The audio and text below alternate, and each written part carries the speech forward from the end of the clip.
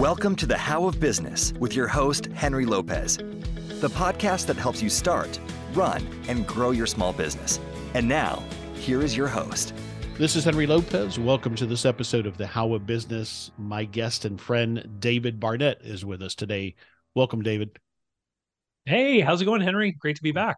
Thank you. Welcome back. I'm doing well today, and thanks for taking the time to being back on the show. So what we're going to focus on today is what we're entitling Build versus Buy. So if you're thinking about investing in a small business, you essentially have two options. You can build your own from scratch, as I've done, as David has done, including perhaps even a franchise, go build a new franchise location, or you can buy an existing business, and that might include a franchise as well. So those are basically our two options: build our own with somebody's help perhaps, or buy an existing business. And David Barnett is an expert on the topic of buying and selling small businesses. That's what he does for a living now, is provide that guidance, that education. And we'll talk more about that for those of you who may not know David. But we're going to deep dive into this topic of build versus buy. If you want to receive more information about the How of Business, including the show notes page for this episode, and you're going to want to go there because we have a special download, special offer on a special guide that David is making available for my audience. And if you want to continue to support the show, including joining my Patreon membership, where you'll get discounts to my workshops and be able to join my monthly group coaching session, just visit thehowofbusiness.com. Also, wherever you're listening to this episode, I encourage you to subscribe so you don't miss any future episodes. Let me tell you briefly about David Barnett. David Barnett has been working with small businesses for over 20 years. He's helped them grow. He's helped entrepreneurs buy and sell them, and he's helped people finance them. David is the author of over 7 books about small business transactions and local investing. He's the host of a very popular YouTube channel with hundreds of videos, literally hundreds of videos about buying, selling, financing, and managing small and medium businesses. You can learn more about David, including all of his books, his courses, his other resources to help you buy and sell a small business at David C. Barnett, with 2 T's at the end, davidcbarnett.com. He lives, let me see if I don't butcher the name of the city. He lives in Moncton, New Brunswick, Canada. Did I get that right? Yeah, you did. Yeah. Not too bad. He's been on a guest on my show several times. If you go to the archives page on my website and click on Buy, Sell Business, you'll see, I think, 3 different episodes. We've done webinars together. He's my go-to resource for buying and selling. You and Mike Finger are my go-to knowledge base and resources for this topic of buying and selling a business. So look at those episodes if you want to learn even more about buying and selling a business. So with that said, David Barnett, welcome back to the show. Welcome. Do you know if it's the 5th appearance? Don't I get a jacket when I appear 5 times? You do not. No, I know this is the 4th. So you just get a little pin that I will send, a little lapel pin that I will send you sometime in the future. Right. Perfect. When I get it made. So, in the meantime, I'll send you a special graphic. Like your graphic, when I promote the show, will have a special badge on it. Okay. That sounds good. But you're not quite a number 5, but you're getting there. I think it's only you and a couple other people that have been on my show this many times. So that speaks to the wealth of information that you always bring, and you are very sharing of. You share that information, which is what's great about what you do. But let's get into it. I thought I'd start with this question. Let's start with at a high level. Why should I consider buying a business, an existing business, and we'll delve into the details, versus building my own? At a high level, let's begin with that. Yeah. So basically, in order to have success in business, you need a product or service that people want. You need to be able to deliver the product or service in an executable fashion, and you need to have enough customers to pay for the direct costs and all of your overheads, right? And so when you start a business, you don't have the customers, and you may have kinks in your systems, right? You may have problems with your product that need to be addressed and worked out for the market to fully accept it. And then you have to find those customers. And for most people, when you open a business, if people are already consuming that product or service, then presumably they're dealing with someone else who's serving them, right? And so in addition to making the offer, you also have to convince them to leave the known commodity of the current service provider and come over to you. And so these are the big hurdles that people have when they start a business. When you buy a business, the previous owner, the seller of the business, has worked out the kinks in the product and service delivery. They already have customers, and there are employees there who already know how to do the work. And so you may have to invest more money in the moment you buy a business rather than starting one, but the next day you start making money, if as long as it's a good profitable business. Yeah, great. So let's start to unpack that, and I want to start with the last point you make, because that's something I'm sure you hear it more than I see people making the mistake of thinking that, and I want your thoughts on this, that they're going to buy a business that has not been profitable, that's failing, and somehow they're going to turn it around. So what do you say to people when they're looking at a business that's not profitable now? Well, people get attracted to these things because they think they're going to get some kind of extra special deal. Mm-hmm. And really, the best deal is to acquire a business with a cash flow that can afford to pay for itself. So even though you may end up paying more dollars to buy it, if you can borrow some of that money and the business is able to pay that debt off for you, then that's actually the low risk route. Um, you know, there are statistics floating around, but there is an organization out there of professionals who are turnaround specialists, and they are very, very proud of their success rate. And I don't have the exact number at hand, but I believe it's somewhere south of 20%. And they are really proud of this That's their level of success rate success. is less than 20%. Yeah. Yes, And they're experts at that. and they are experts at it. So, you know, if you are an expert in a given industry, if you've got 30 years experience in a certain kind of thing and you see this operation and you can see clearly that what the mistakes are and what needs to be addressed, then maybe this could be an exception. Maybe it's a deal for you.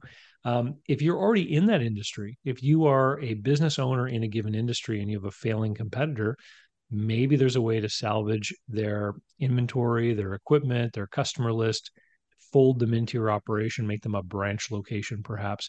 Maybe you can look at the way they're running their business and remove a lot of overhead if there's duplication with your own business. There could be options.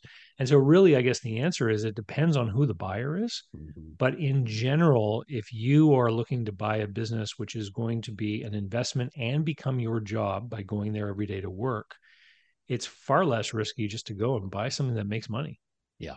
Yeah. No, well said. Thanks for clarifying that. And good perspectives there on a business that may not be profitable. All right. So we've talked about some of the advantages, the obvious ones, it's existing clientele. We can measure that. We can look at the financials, and we'll dive a little bit deeper there as to what to do during due diligence. You're not having to go see if you can take market share from someone else. That business already accomplished that. By and large, it's a profitable business, ideally. So my time to cash flow is immediate, ideally. What else? What else do we maybe not think about that's an advantage? We'll talk about the disadvantages in a moment, but what else could fall in the category of an advantage of buying an existing business? Well, just to be able to look at the track record and also financeability. So, there are various programs and sometimes there's government economic development agencies out there who go out of their way to try to help people start up businesses. And this is really required because it's so hard to get a business started. When you talk about an existing business with a track record that has a history of profitability, there are lenders willing to make loans on that. They view that cash flow as an asset.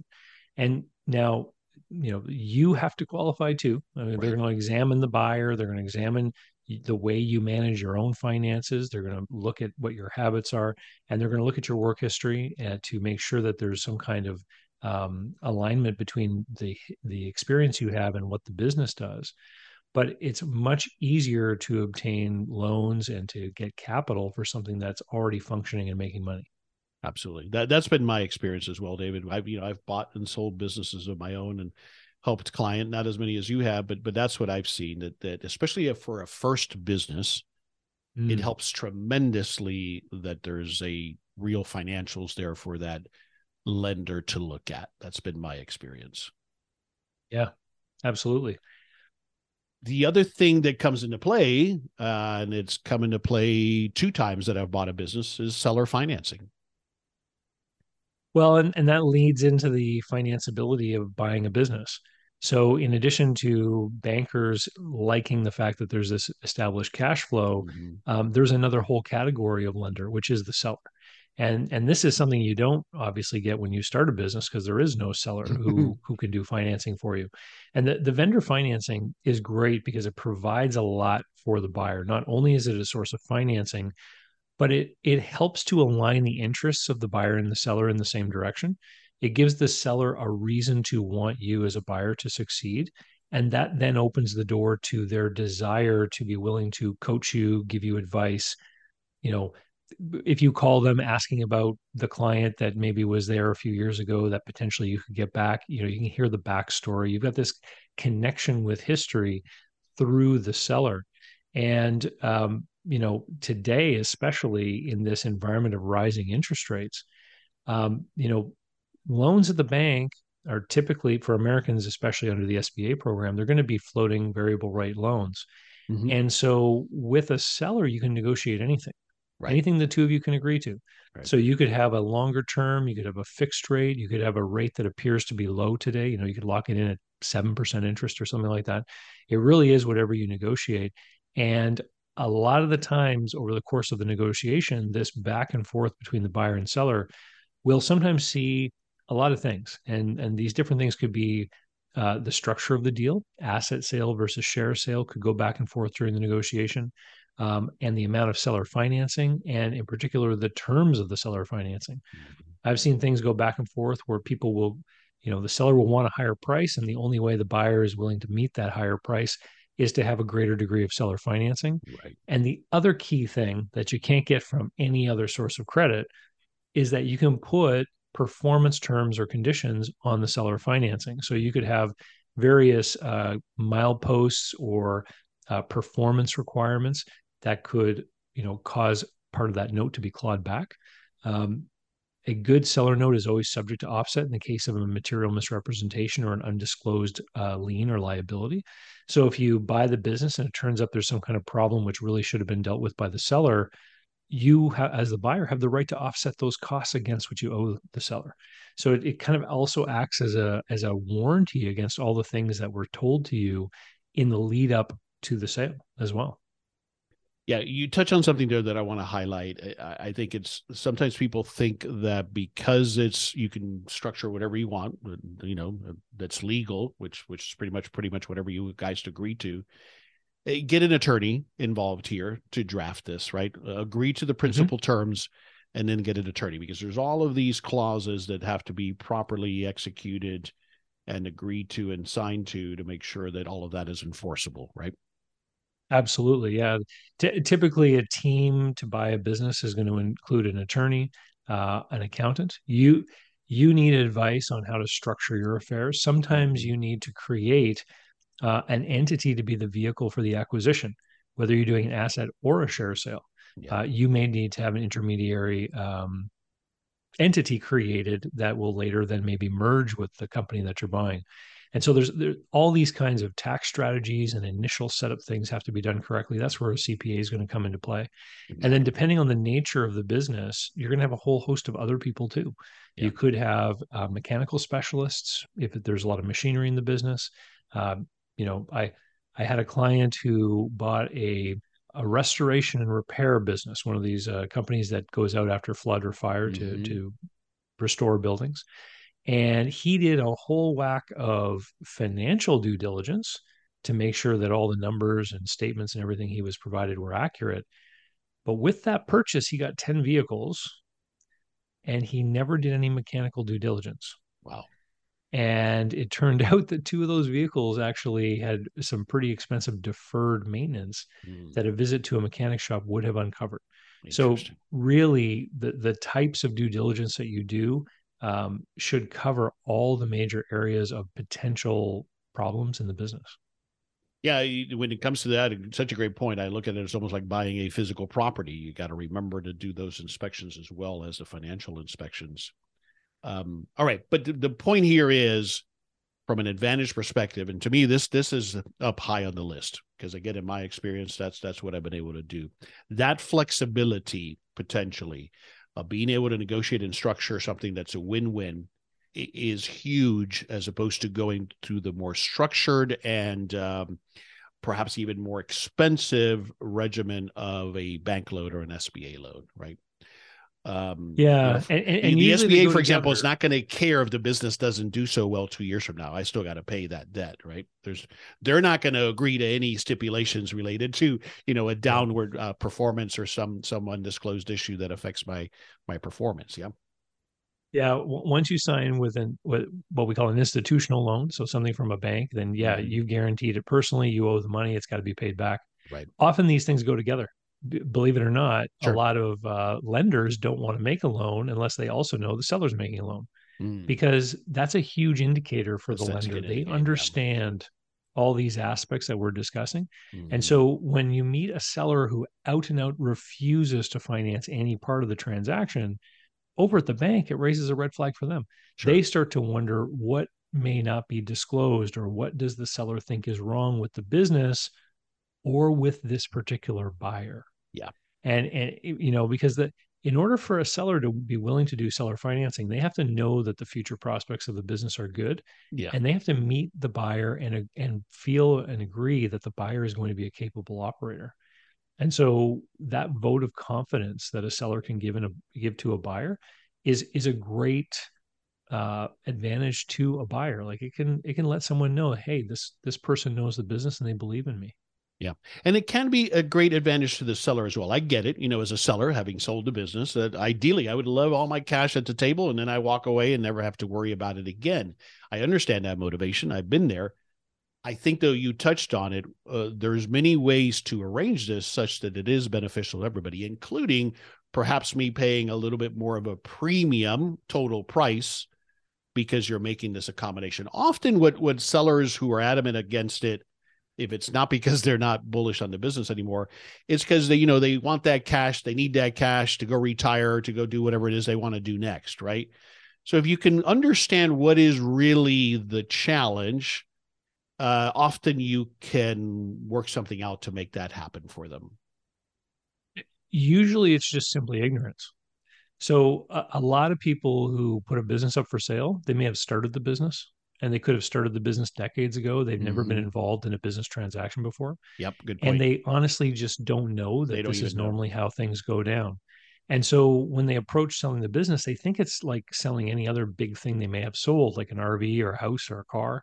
And so they imagine that they're going to make a deal and they're going to get this big check. And so it really this is where it's important that people's expectations are correctly set. So if somebody goes and visits with a qualified business broker, that broker is going to explain to them, hey, this is normally how deals go down. You're going to be expected to finance part of the transaction. And for sellers that are really informed, they'll understand the difference between, you gave an example, Henry. If you were buying a business for me and you gave me a down payment of your own savings and asked me to finance the rest, that would mean that I would be able to put a lien on the business. I would have a guarantee from you. And if for some reason you didn't pay me, I could take the business back. Right. That's a very different position to be in if versus, for example, if you put some money down, then borrowed from a bank and then had me hold a note behind the bank. Mm-hmm. And so I know that because the bank is ahead of me in the priority, my options if something goes wrong in your business are quite limited. Right. So sellers will often, agree to small amounts of seller financing if they know that the bank is going to require it.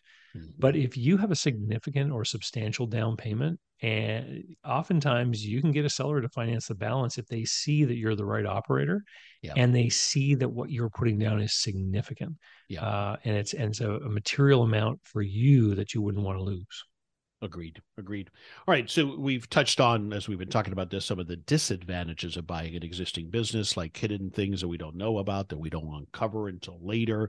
You mentioned the equipment example, could be other things that, again, we have got to try to cover in that contract and or loan agreement.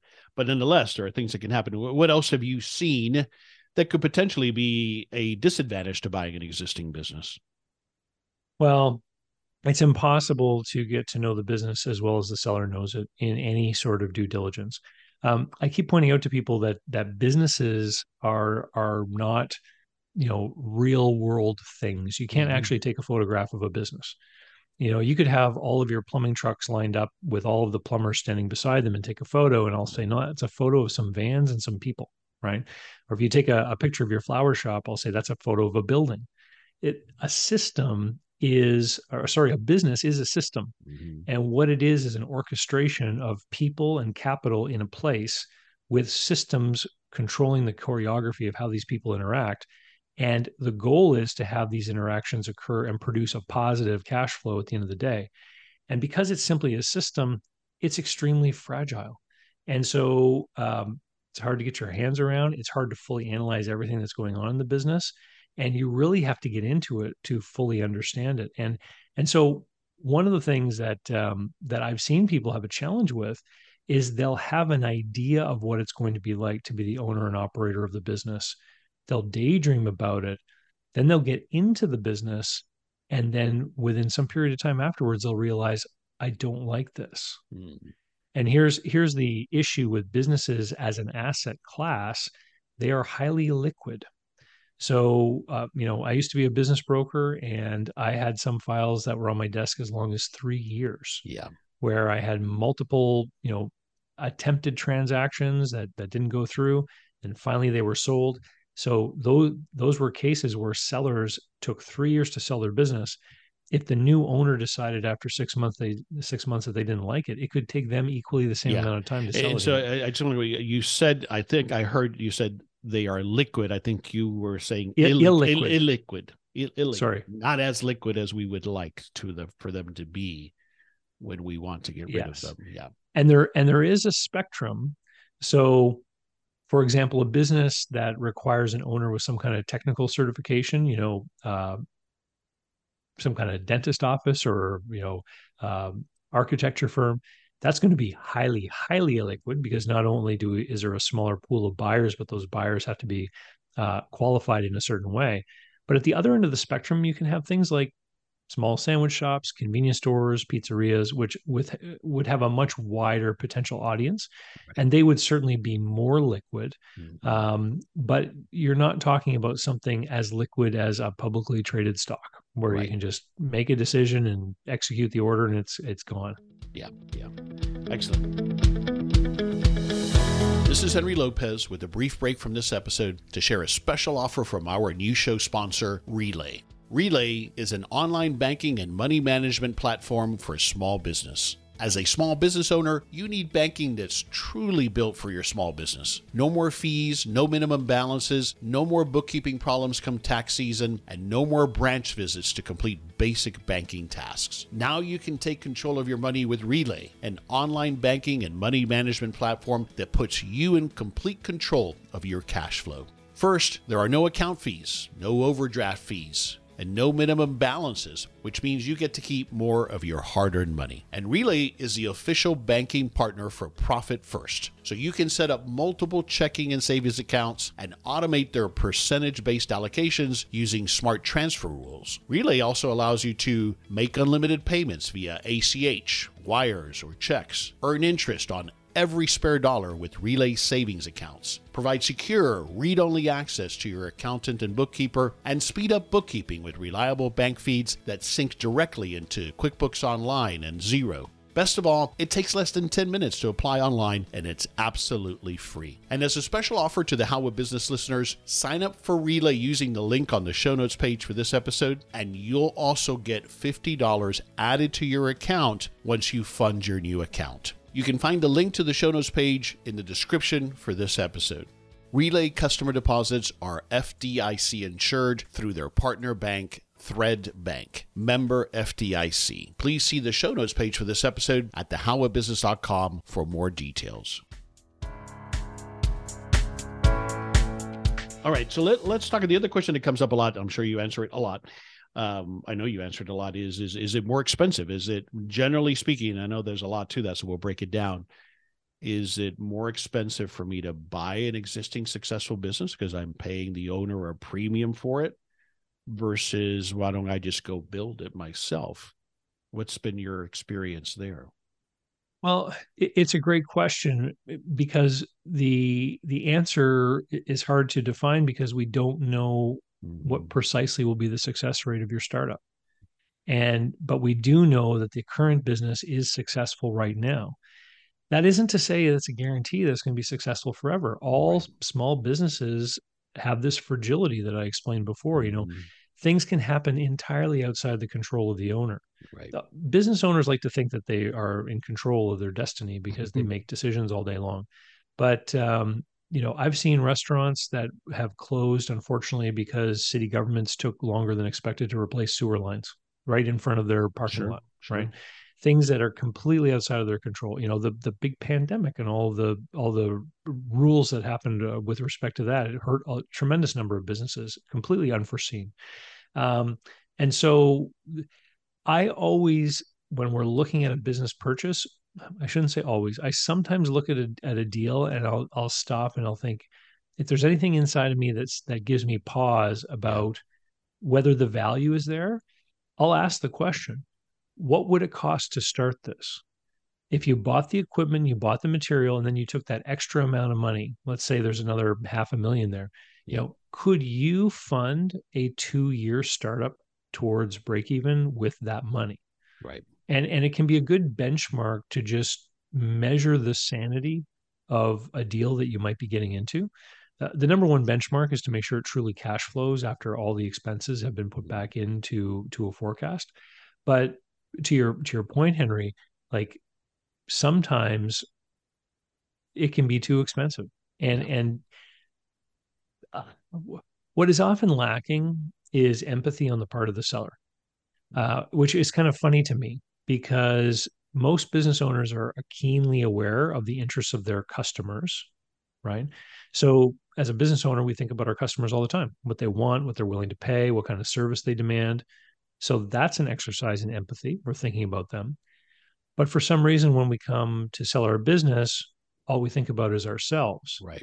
So I'll give you an example. There was a little coffee shop, muffin shop that was for sale once back. This was over 10 years ago when I was a business broker. And I analyzed it for the woman that owned it. And I came back and I said, your business is probably worth between 60 and $75,000. And she said, no, no, no, I need 100,000. I said, oh, in that case, all you have to do is institute a 2 coffee rule. Every customer that comes to the counter has to buy at least 2 cups of coffee. That should increase your sales substantially and your business will become worth 100,000. And she looked at me and she said, but my customers don't all want 2 cups of coffee. And then shortly after, she drew the conclusion herself. The buyer of her business is also a customer. And this person is being asked to pay money to acquire something. And what they're acquiring is a cash flow. And so it's got to be something that makes sense for that buyer, or else they're not going to do it. They're going to weigh Right. this opportunity versus something like starting their own, or just maintaining their money in the bank account and going looking for a better deal. Yeah. Yeah. That's my experience. It's interesting because I just think it's like having been a realtor, a residential realtor, it's such an emotionally charged transaction, but the same thing happens with our business. We likely, like Mm-hmm. you said, gave birth to this. We've nurtured it. It's been a part of our lives. And by golly, it needs to pay off now, even though I might be completely unrealistic on what I think this might get. This is the number I have in my head. And sometimes Yeah. that reality, it takes a while for them to process that. So speaking of valuing a business, the simple formula that I have typically used for most businesses is some multiple of an average of, owner's benefit, that bottom line once we kind of take out all of the owner's benefits that are added in there. Is that the norm? Is that what you recommend, or tell me about how you go about helping somebody value a business? Yeah. So we use what are called notional cash flow levels, and notional simply means made up. So, on your tax return, it comes down to a net income number because that's what the government needs in order to calculate what taxes you owe. And so we know that there's certain decisions that went into how your business operated that don't necessarily have to be made by the person who buys it. Right. So we back things out to get to this level of cash flow called seller's discretionary earnings, which is the amount of money available to an owner operator that works full time in the business. And we get there by adding back taxes, interest, depreciation, and amortization.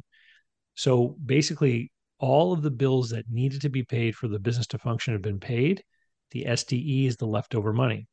However, the buyers should not be confused that this is somehow the money that goes in your pocket. Right. And this is one of the big problems that people have is they'll see a business advertised for sale with an SDE of $100,000, and they think if I buy this business, I'll get $100,000. It's not true, because the depreciation and amortization represent things wearing out, capital equipment investment, and you're going to have to buy stuff for your business, Yeah, you're gonna have equipment, to retain machinery, some of those etc. earnings. There's no doubt. That's going to cost money.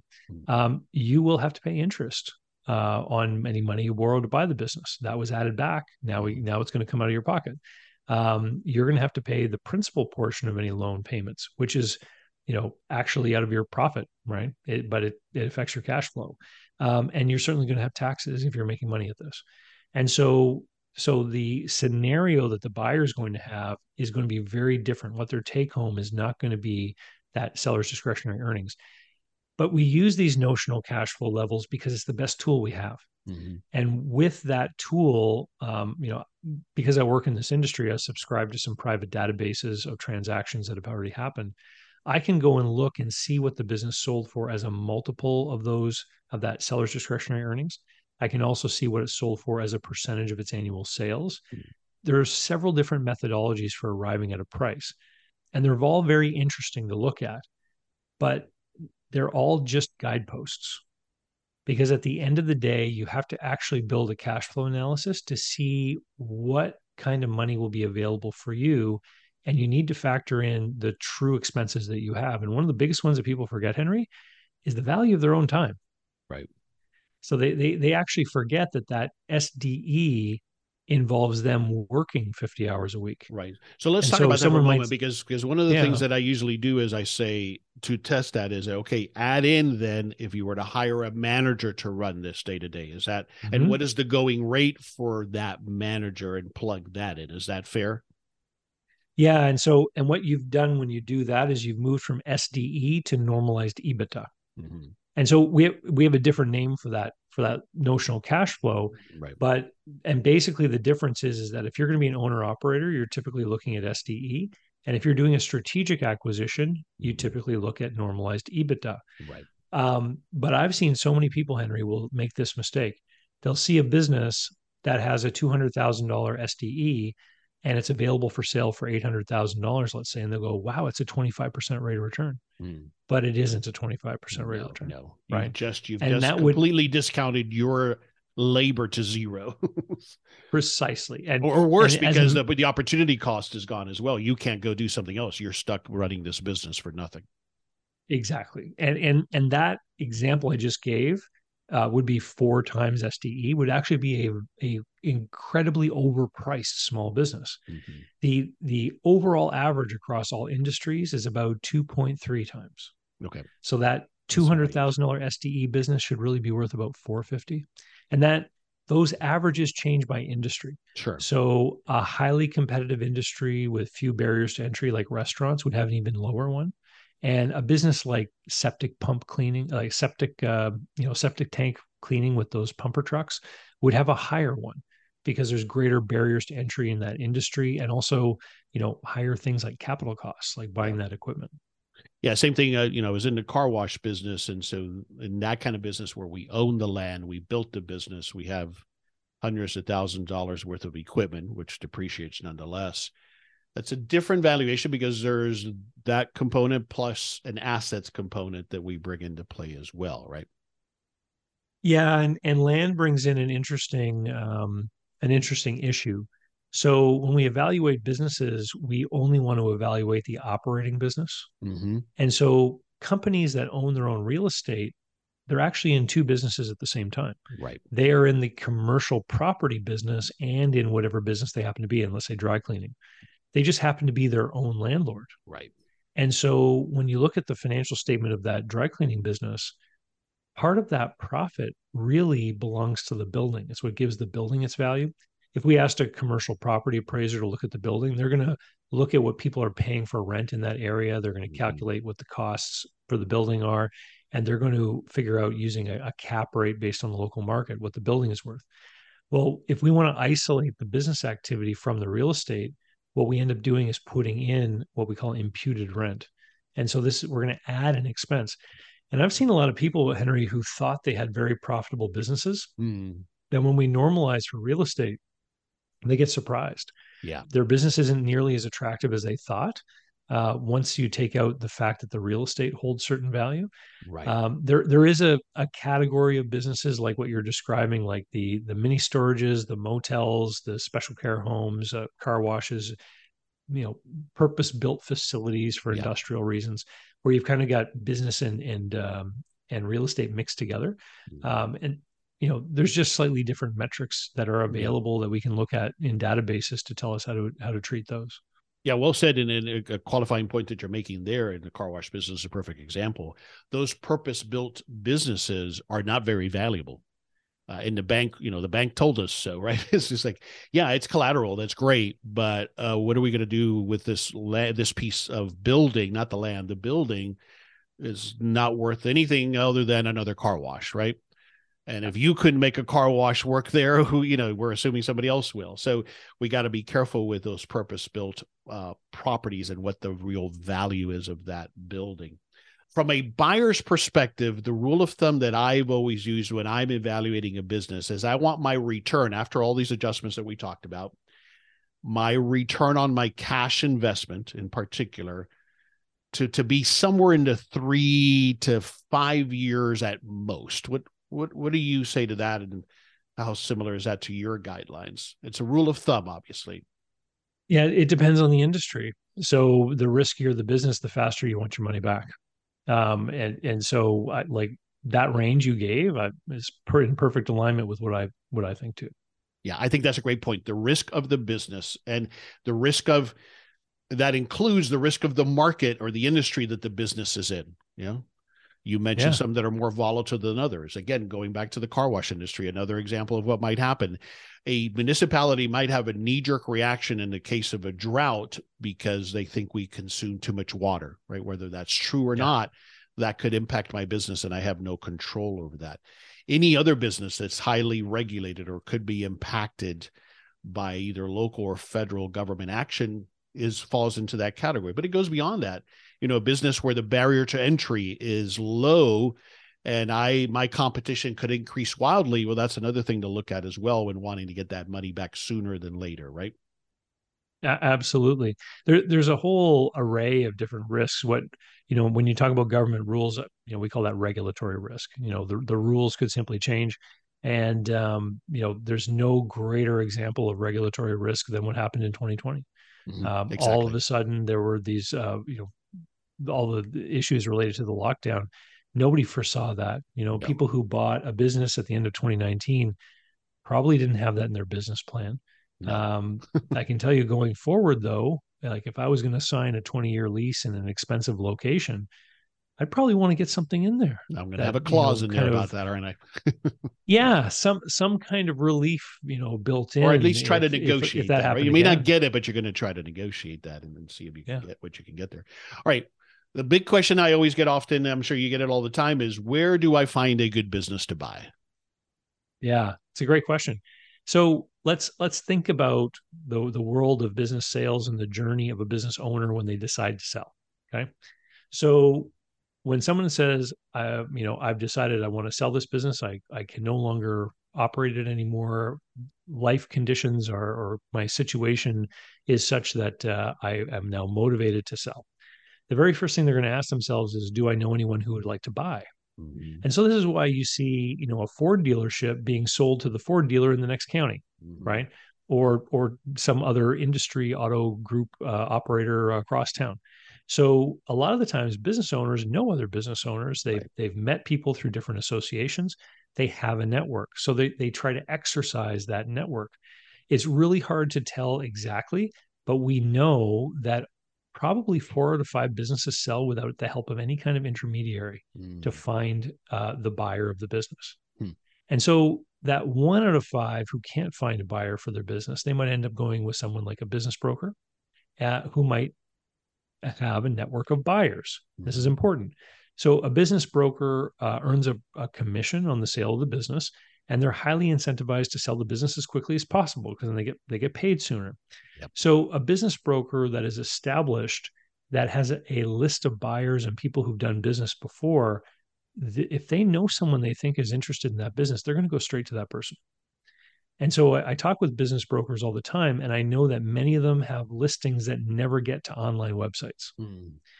If the broker doesn't know anyone who is a potential buyer, then they might put it on to one of these online marketplaces. And if it's a good business priced well, 100 people will inquire on it in the first week. Yeah. And so there's a big rush of competition between these buyers who want to get in there and get that business. And so this is, I get the comment all the time, Dave, when I go on this website, it seems like everything's junk. Yeah. And what is happening is they're looking at the picked over leftovers. Yeah. And so if you're serious, like I run a group coaching program for people that are buying a business. And one of the first things we work on is, what exactly do you want to buy? If you think about going to the mall, there's two ways you can shop. You can look at what's on display in the windows and try to figure out what you'd like to have, or you can go in there with a list, like you might go to the grocery store. And when you go in with a list that says, here are the items I need, you can get in and out quickly and get exactly what you need. And so if you figure out, I want a business, what kind of business? Let's say I want a machine shop somewhere in upstate New York. Well, once you've made that decision, you just need Google or the Yellow Pages. You can find them all. And then it's a matter of creating relationships, networking, finding out who owns these places, talking with those people, so that when that personal event happens in the owner's life and they think, who do I know that might like to buy my business? You're actually on that list. And so you can actually get a chance to go in there and discuss and talk about a deal before you end up competing with all those other people. And so that's kind of how the landscape or the ecosystem works. Brilliant. And I agree with it. That's been my experience as well, but thanks for laying it out. So if I'm following you correctly, and it's what I've done as well, is you start by defining your criteria. What is the type of business that I'm looking for? And you may have a very clear idea, or you may be open, but that's a challenge. You need to narrow that down. What types of businesses fit what I want, my lifestyle? What types of business can I envision myself being in and day out, as you mentioned? Mm-hmm. And then narrow that down. You're going to have to do some analysis of yourself and some research and visit businesses. And then identify those businesses that fall into that meet that criteria or that industry, and get to know those people, be in the circles that they're in, whether it's a chamber of commerce or a networking group or whatever. You start to connect, buy the owner a cup of coffee and ask them just to learn. I know your business is not for sale, but I'd love to learn more about the industry. You're going to find that most business owners, if you approach them the right way and at the right time, are more than willing to share and talk, right? We love to talk about business. Build those relationships over time, and then you're in the right position when one of those does come available. So it requires patience here, David, is part of this. You got to be patient in this approach and not expect that today I decide to buy a business, tomorrow I'm going to find the right business. I might get lucky, but that's typically not how it works. Am I getting that right? Well, yeah, and to really highlight patience, this is a key thing. That the owner of a profitable business, unless they're being motivated by something like illness or something really cutting their timeline short, the longer they delay or hold out on selling, the wealthier they become because they own a profitable business. That's right. Yeah. So time is on their side. The only point of leverage a buyer has in the negotiation is a willingness to not do a deal. And so you engage with the seller, you learn about the business, you talk about the business, you present the offer that is going to be workable for you. But if that's never going to be accepted by the seller, you have to have the willingness to actually disengage and back off.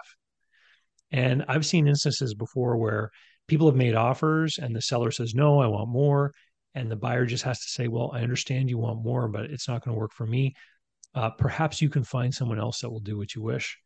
And then that seller might go talk to 2 or 3 other people and end up coming back to you. That's right. You have to be able, you have to be willing and able to walk. Yeah. You cannot fall, as it applies to any real estate, you cannot fall in love with the business. I mean, you want to fall in love with the business, then you got to put that aside. And then this is a business transaction. Then you got to be prepared to walk because, to your point, that's your leverage. Yeah, All right. You've put together, as I mentioned at the outset, a great 100-page, I think it is, starter guide. Tell me about that, because we're going to make that available to all of my listeners to download for free. But tell me about what's in that. So I've got these two short ebooks. One of them is a bestseller of mine on Amazon, 21 Stupid Things People Do When Trying to Buy a Business. Another one is called 12 Things to Do Before You Consider Selling Your Business. And so I put these two together with a third book that has not been published widely on Amazon or anything like that, which is simply called Buying versus Starting a Business. And I put all three of these together, and it ended up being a 100-page PDF. And so I call it a starter guide to buying and selling businesses. And it's going to give everyone an initiation into this world, some of the ideas, some of the frameworks, some of the things to think about. And it's, if you're curious about this stuff, just download it and take a read. And I'm sure you'll learn something. And if you learn this isn't for you, then that's got a value in itself as well. Agreed. Thanks for making that available. So just go to the show notes page for this episode at thehowofbusiness.com. You'll see the link right in the description wherever you're listening to this episode. That'll take you directly to the show notes page, and then you'll see the link to download this guide. I encourage you. All the stuff that I've read from David is really full of actionable information, so you're going to get value from it. All right, so that's one way to learn from you. How else should people engage with you? And when, I often get the question of when should I contact somebody like David if I'm in the process of thinking about buying or selling a business? So tell us about that. Sure. So if you decide this is something you want to do, then I've got some education products that take a while to consume. And so time is on your side if you engage as early as possible. Mm-hmm. I also do direct consulting services with people who found a business that they want to buy and they want help to analyze it, make up an offer, etc. So for the education components, as soon as possible. For the direct consulting engagements, you have to have that target identified first. And the best thing I can say to anyone is sign up for the podcast or the YouTube channel, or come over to my blog and sign up for my email list, because there's a wealth of information there that's just like publicly available. I think I've got over 600 videos on my YouTube channel now.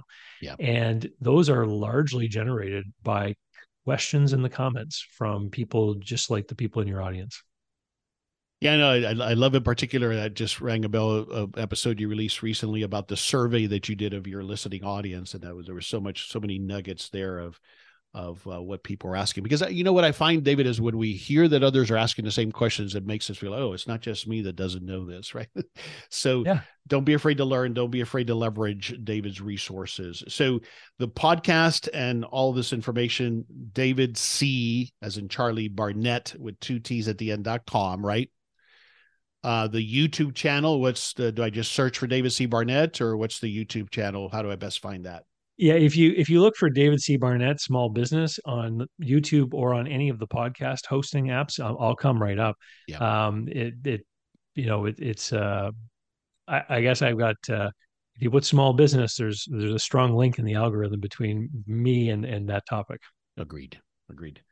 Yeah. All right, let's wrap it up with this last question. What's one thing you want us to take away from this conversation that we had about evaluating this decision between building my own business from scratch or buying an existing business? What's a key takeaway? Yeah, I would say evaluate your motivations. So why is it that you want to do this?